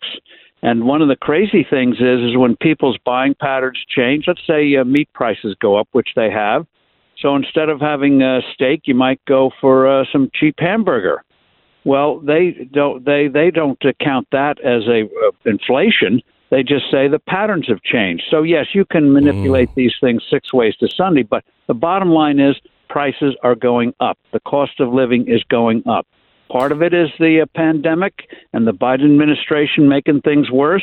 We can cure that, hopefully, with a new Congress. But the Federal Reserve, they got to get over this notion that when we do work, when we are trying to be prosperous, they got to slow us down. It's really bad stuff. I don't know that anybody really understands the Fed balance sheet and what they've done and the money that they have loaned out, trillions of dollars that they have bailed banks out all around the world. If you can't, they're trying to sell off the stuff they have on their balance sheet, but every time they try that and raise interest rates, the economy stops. And so not sure they're going to be able to do either of those. How do you pull this money back in to be destroyed? Well, what you do, first of all, which they won't do this part, is you leave interest rates alone. Let the market set interest rates. Controlling interest rates is like rent control, which, as we know, hurts new construction. This is trying to control the price of money, in effect, the price you pay for renting the money, so to speak. So they should just leave that alone and let the market do it. The market can sort it out very quickly. On your point about the balance sheet, when you say balance sheet, people's eyes start to glaze. Just think of it, Fed is sitting on a pile of bonds, and too many of them. And so what they should be doing is letting those bonds mature, not buying new bonds. Let the money supply go down. And if they do that in a responsible way, we'll avoid a huge slowdown. But let me give you something. This a gimmick that they've been employing in the past year when they creating $120 billion a month, pulling money out of thin air. Let me just let's walk your listeners through on this. The Federal Reserve creates money. They call up a dealer, a bond dealer like Goldman Sachs, and say, we want to buy $1 billion of bonds. So Goldman says, fine. They give the Fed the bonds. And how does the Fed pay for those bonds? They credit Goldman's bank account. Where does that money come from? No place. The Fed just says, voila, you have it. And that's how they create the money out of thin air. So they're doing that last year at a rate of $120 billion a month to help finance the government's debt. And so what they did to try to keep from an even worse inflation than we've been experiencing is they then create the money and then borrow it back from the banks and money market funds overnight. If you want to get technical, if people want to look at this stuff, they go to the Fed balance sheet, they'll find a thing called reverse repurchase agreements. In effect, the Fed is pouring a bucket of water in one end of a pool and then taking it out at the other end of the pool. Now, that gimmick can't go on forever. And, a little over a year ago, they had 0 of these reverse repos. Now they have $1.7 trillion. That's the game they've been playing. Huge dam of money ready to flood the economy. So we are now also, by turning taking the money and saying, oh, no, your central bank, that your dollars are no good to Russia. A lot of countries around the world are going, geez, if I get on the wrong side of America, all of a sudden what I have as gold is no good. That's not safe for me. We are destroying the dollar at the same time we're inflating the dollar. How's this going to end, Steve? Well, ultimately, and this will sound very strange, and you shouldn't say it in polite company, ultimately, in a few years, we're going to do again what we did for the first 180 years of this country's existence, and that is tie the dollar to gold. What it means is gold, for a variety of reasons, keeps its intrinsic value. And all it means, it's like a measuring rod. Not perfect, but it keeps the dollar stable in value. If we had maintained the growth rates we did for that 180 years, which was the greatest in human history, and then we went off the gold standard in the early 70s, and since then, the average growth rate of the United States economy has gone down by at least 1/3, from about 4.25% to 2.75%. That doesn't sound like much, but you do that over 50 years. Let me just give you a number. The median household income today is about $68,000. If we'd maintained our historic rates of growth, which we did for 180 years through depressions, wars, civil war, you name it, if we'd maintained that average rate of growth, you know what the median income would be? $110,000.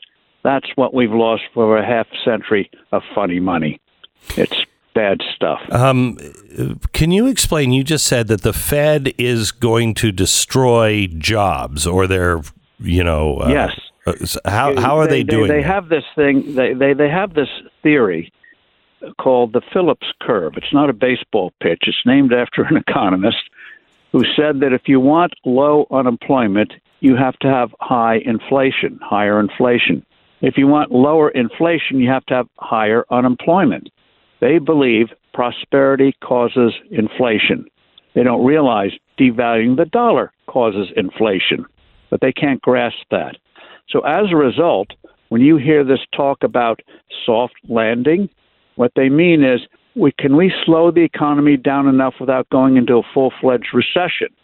Usually their attempts at soft landings is a crash landing. Mm-hmm. They are trying to slow the economy down, create unemployment, because they think the economy is too prosperous. That's why they think we have this inflation. So they won't say that explicitly, but you press them on it. Yes, they want a slowdown, and they just hope they can avoid a recession. It's bogus thinking. Experience disproves it. But at the Fed, the Phillips curve is holy writ. Steve, when you look at, by the way, we're talking to Steve Forbes. He's got a new book out called Inflation, What It Is, Why It's Bad, and How to Fix It.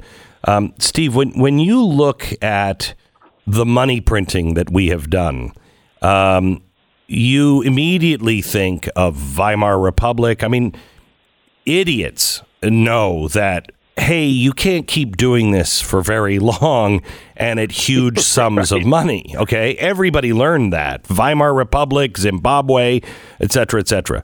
Venezuela today. Yeah, Venezuela. So do we know or have a guess on how close we are to that? I mean, is there a possibility we go into hyperinflation?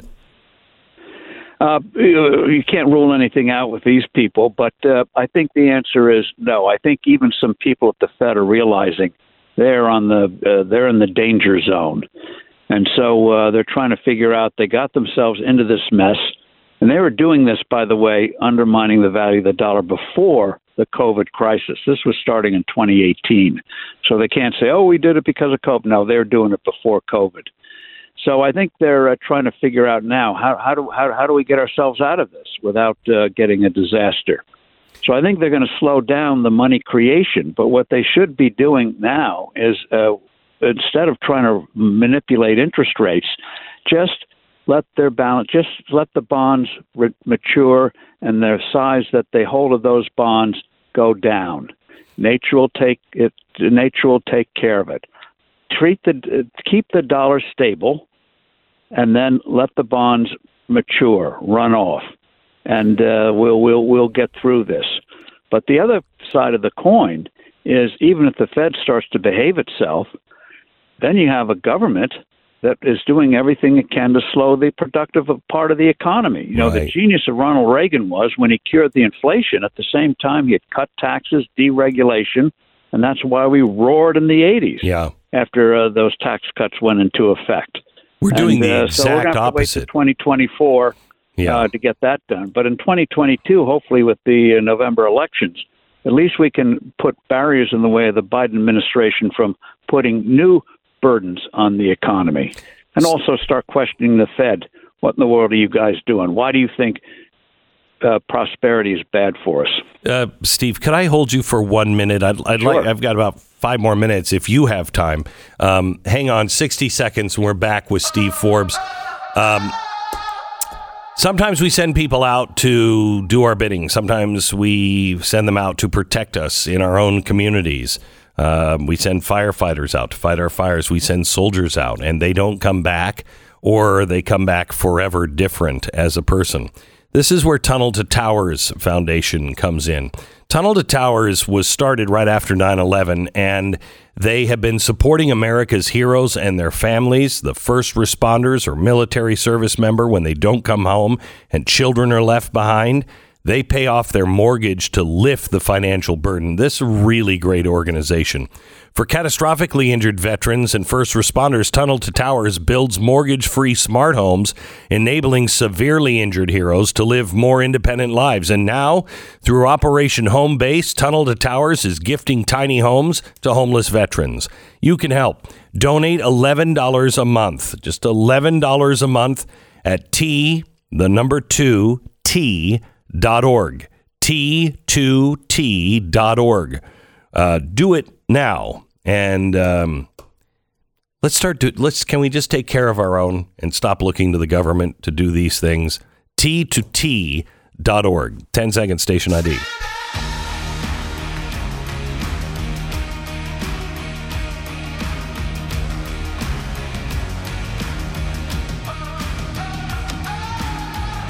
Steve, I know this is off the inflation path a bit. We're talking to Steve Forbes, the book Inflation, What It Is, Why It's Bad, and How to Fix It. But I'm really concerned about these ESG programs, going and switching our economy to a stakeholder capitalism, which is just bullcrap, in my opinion. And the way we are letting BlackRock and others come in and just buy us all up. They're buying one in every 7 homes for sale going to BlackRock. Well, and the good thing about a free economy, free country, and free speech is when these things start to happen, you can arouse the public. They won't say it publicly, but Coca-Cola and Delta really reverse course after they did what they did last year when they booted the All-Star game out of Atlanta because they didn't understand what Georgia did with the voting laws, which are more liberal than they were in New York City. Hello. And they got burned on that. They got real pushback on that. Disney's getting pushback on it. So the way you answer this stuff is you push back. And one of the things I think you're going to see happen after the November elections is looking at ideas on how, if you're a shareholder in a fund or a group, an ETF or something, how can you have a voice on how your share of the shares, so to speak, are voted at these annual meetings? It's complicated, but I think you're going to see real thinking on that. So it's not just a group of people. You know, decades ago, there was a great business guru called Peter Drucker. And some schools still read his books, business schools, but he warned of what he called pension fund socialism. He noted the rise of pension funds owned by the state and by endowment funds, and he said they could end up buying the economy. Government doesn't have to do it; they're doing it for them. So I think you're seeing real pushback on that. But this gets to what you might call modern socialism. The modern socialists recognize you don't have to take over a company or an industry. You just have to regulate it so its survival depends on your whims. And that's what the Biden administration is doing, practicing modern socialism and pressuring the BlackRock and others, or having BlackRock and others go along with pushing that kind of agenda. That has to be resisted. But modern socialism, different from Marx had in mind, you get the regulators to do it. You don't have to take them over. Would you say that we are now doing modern monetary theory in Washington? We have 1 minute. They're doing a form of it. Modern monetary theory is simply modern garb on the old idea of devaluing money by creating too much of it. You know, in Roman times, They did it by reducing the precious metals in a coin and putting a tin and junk in it. Modern times, we do it by printing up a lot of paper money, or now ellipses on your handhelds. And it's the same thing. And what you see unfolding now, and we discuss this in the book, Inflation, is the old response of government. They scapegoat. In Roman times, they blamed Christians. Medieval times, witches. Now today, we blame company executives with the same old movie. Okay. Steve Forbes, thank you. Hold on just for a second. Steve Forbes, his new book is out today. You want to pick it up. Inflation, what it is, why it's bad, and how to fix it. More in just a second.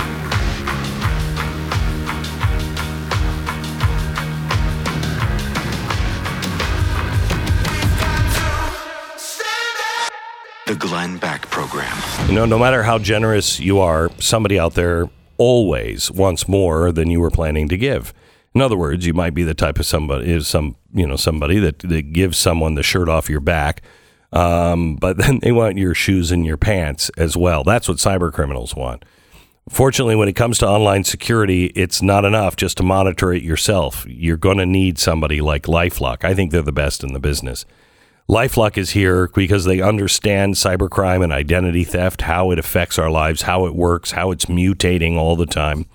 We put our information at risk every time we go online, and that's why LifeLock is there. Now, they can't catch everything. Nobody can. But they can monitor things better than you can, certainly, and most people can. If you do become a victim, they also have a restoration specialist that can work with you to help fix the problem quickly. No one can prevent all identity theft or monitor all transactions, but join up with LifeLock. They're the best. LifeLock.com. LifeLock.com. Use the promo code Beck or call 1-800-LifeLock. 1-800-LifeLock. Promo code Beck. Save 25%. LifeLock.com. Glenn Beck, The Great Reset is the new book. #1 book in the country, by the way. Get it at glensnewbook.com.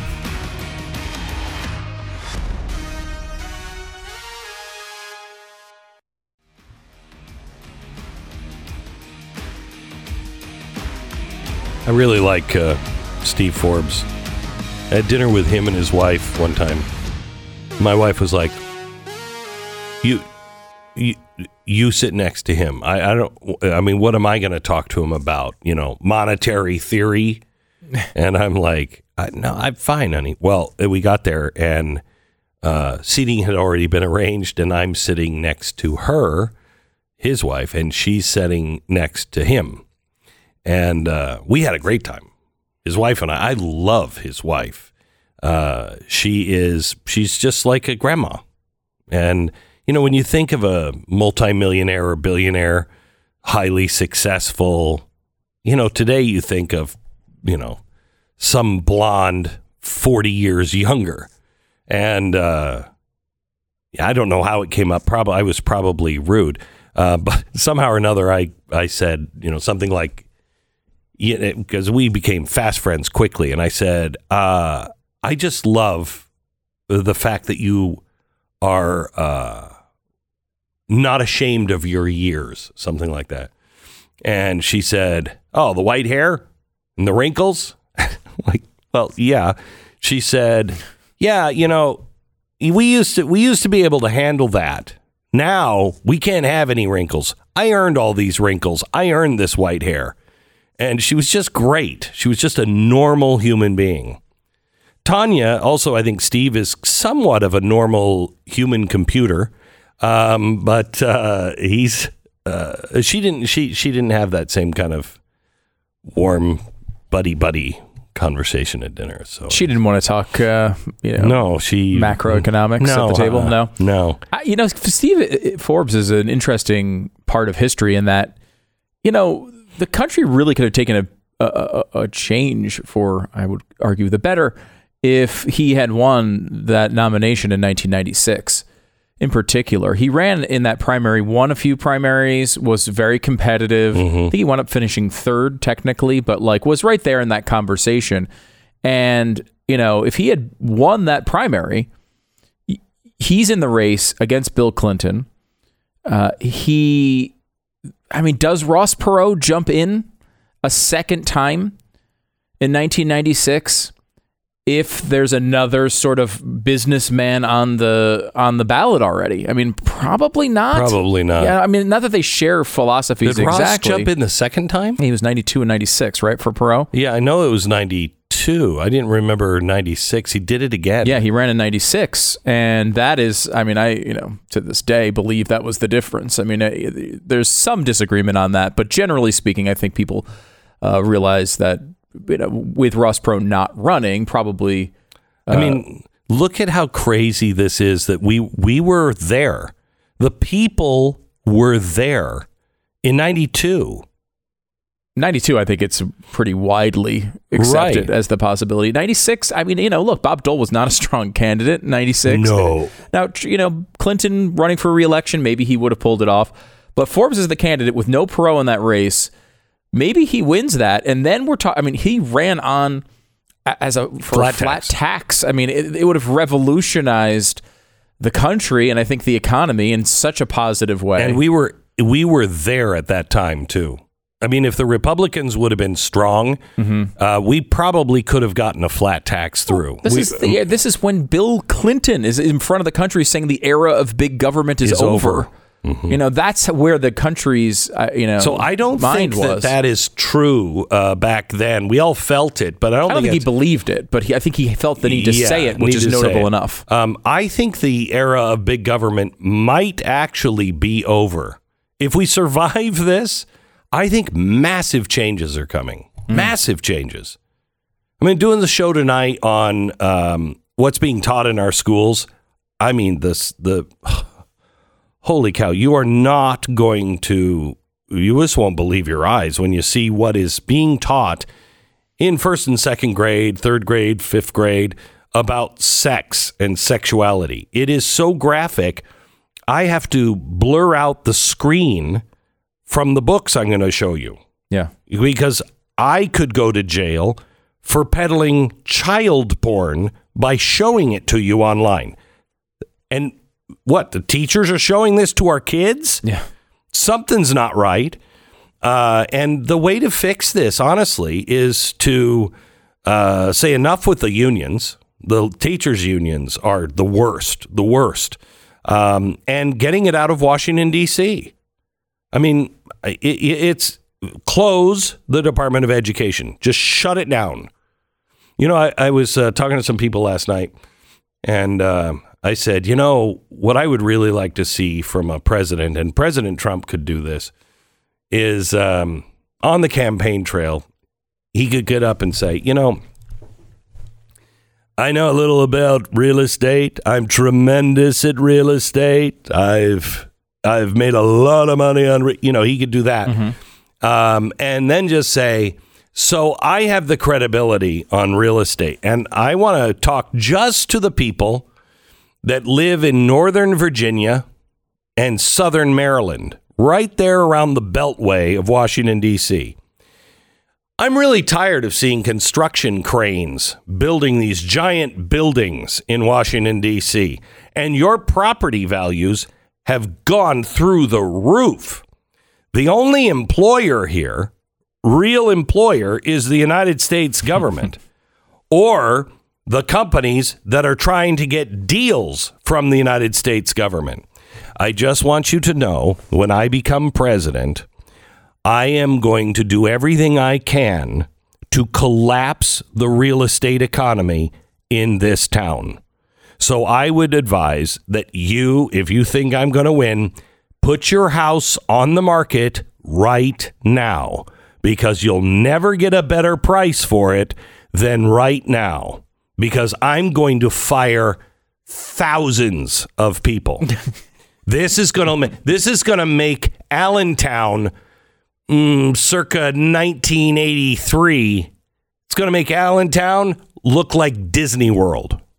Okay, I would love for him to say that and mean it, because I think America is ready for big change. It's hard to argue for a continuing of what we're doing now. A continuation of this is not the path. This is not the way. Not at all. It seems to be getting uglier and uglier as we go. And going back to, business as usual. This has been the problem with the Republicans. They don't have a vision for the future.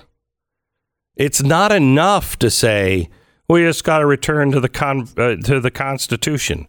How are you going to do that? Yeah. How are you going to do that? So put that in an actual plan and show me what you're going to do on a big scale. Yeah, I think the best clear example of this right now is what's going on with education. I know you're going to be talking about all the stuff tonight with the craziness going on in these schools. And yeah, we should be calling that out. And yes, we should try to correct those problems. And yes, we should try to get those schools open because they were ridiculous with those. And yes, we should make sure kids shouldn't have to wear masks in school. All of these arguments are correct arguments, and they were widely made by Republicans and true. But none of them are a vision of the future. They're all just like, well, we shouldn't do these bad things we're doing. How do we correct this nonsense? Well, a vision of the future is saying, what you said about the Department of Education is part of it. And also, get your kids out of these schools. Get them into private schools. The problem is most parents can't do it. What do you mean? What do you mean? What do you mean? What do I mean? What do you mean? You're saying under this current system, there is a big challenge of what... Yes, you can't afford it. But again, the plan is to get the people... I know. You're spending money for these schools already. People are like, well, I want free public schools. You're not getting them. You're spending money on these schools. You're paying for them with your taxes. If you were able to have your own money... That would do the majority of the work here. If you could just get your own money, the free market would do the rest. You get your own money, you bring them to a private school of your choosing. You might homeschool. Mm-hmm. You might do pod learning. You might do private school. There's a bunch of different options. But if you were able to fund the students and not the system, which is what there are some people out there, Corey DeAngelis being one of them, who are pushing for this type of stuff to be more of a priority. It is happening in some areas at the state level. But why is it not the rallying cry of the National Republican Party right this second? You will never have a better opportunity to reform the education system than you have coming out of COVID. Everyone looked at it. Everyone got to see it. Everyone's seeing CRT and this, the gender craziness and all this other stuff thrown at them constantly. This is not the time to fix public schools. It's the time to abandon them. Yes, it is. Go another direction. Give people another option. I mean, the halfway step there are things like school vouchers and the ability to be able to choose. But honestly, this should not be we should be moving toward getting these kids out of these schools if it's at all possible. And in conjunction with changing the rules with vouchers and all of that is developing more, I think, charities on the Republican side and conservative side to say, let's fund. Yeah, I know. We always talk about university education and how crazy the professors are. It's too late. It's too late at that point. Changing the professors at the universities is certainly something that should be done and it should be changed. But K through 12 has been ignored by conservatives for years who keep whining about some crazy professor who's talking to a 20-year-old graduate student. It's too late. There needs to be a foundation for these kids. The foundation is the real problem. They can make a decision and say that stuff is crazy later on if they have the right foundation. If they don't, then this stuff is going to work. So get to them early and say, hey, let's go to a school that actually achieves things, that teaches our kids, that instructs them in things that are actually valuable and not how many of the 1,000 genders they might wind up being on an average Thursday. We have to do that stuff. And there's reasons that there's ways to do that through law and certainly approach. Also, I think there needs to be private solutions to that. But also, it should be the focus of the party right now, right this second. It's incredible that this has been an opportunity that the conservative politicians out there will sit there and whine about public schools all day long without making a difference and changing the way these kids are educated. Oh, you stopped talking. You just went on there for a while. I didn't know what you were. Sorry, I actually care about kids. I think you're absolutely right, and it is. We always say the next election. I mean, unless the Republicans screw it up, This is a very big example of Yes. screwing it up. Here they have this opportunity because people are passionate about their kids, passionate about schools, passionate about, I mean, watch the show tonight. You will have passion on this topic, and somebody is going to capitalize on it. And I think that's why we like Elon Musk. Elon Musk sees a problem and he's like, you know what? Let's just go fix it. Let's go fix it. I'll fix it myself. I'll use my money and I'll fix it. You can't go into space. You can't launch a rocket on your own. Yeah, well, I'm going to. And he does. That is big visionary thinking. We have none of it in Washington, D.C. Zero. We just need somebody with a big visionary thinking that says, I know who the American people are. I know they can do anything if we just leave them alone and get out of their way. So that's what we're going to do. And we're going to start with education. You keep all your money, states. Keep all your money. We're not going to take your money and then return 60 cents on a dollar and then tie all that money to things that we in Washington think you need to do. You need to do it at the local level. I'm abolishing the Department of Education, and that's the first one I'm going to do. But believe me, the prices of this real estate is going down. They are going to go way down, and it'll be beautiful and wonderful to watch them collapse. Come on, Donald Trump, do it. All right, Gold Line. There's a historic irony that borders on being funny. Try this one for size. There was a time in this country when, because of gold, people actually packed up and went to California. Now, all these years later, in large part because of places like California, people are having to turn to gold. Isn't that weird? I mean, I don't make the history. I just repeat it in the hopes that it won't repeat itself. Not much doubt, as a country, we're in one of the worst positions we've ever been in. The point of no return may have already passed months and months ago, at least for the dollar. I don't know. But you can put yourself in a safe position or safer position by acquiring physical gold. Please do not buy paper gold. Call Goldline today and find out about their specials on graded $5 gold Indian head coins. You may be eligible for free platinum, but you have to call and find out how to qualify. The number is 866-GOLD-LINE, 866-GOLD-LINE. I also would suggest silver. Silver is a lot easier on the budget than gold is, obviously. And I think that's the fastest way for barter and everything else that you might need and holding value. Gold or silver. Find out what's right for you. Do your own homework. Go to goldline.com or just call them 866-GOLD-LINE, 866-GOLD-LINE. The Glenn Beck Program.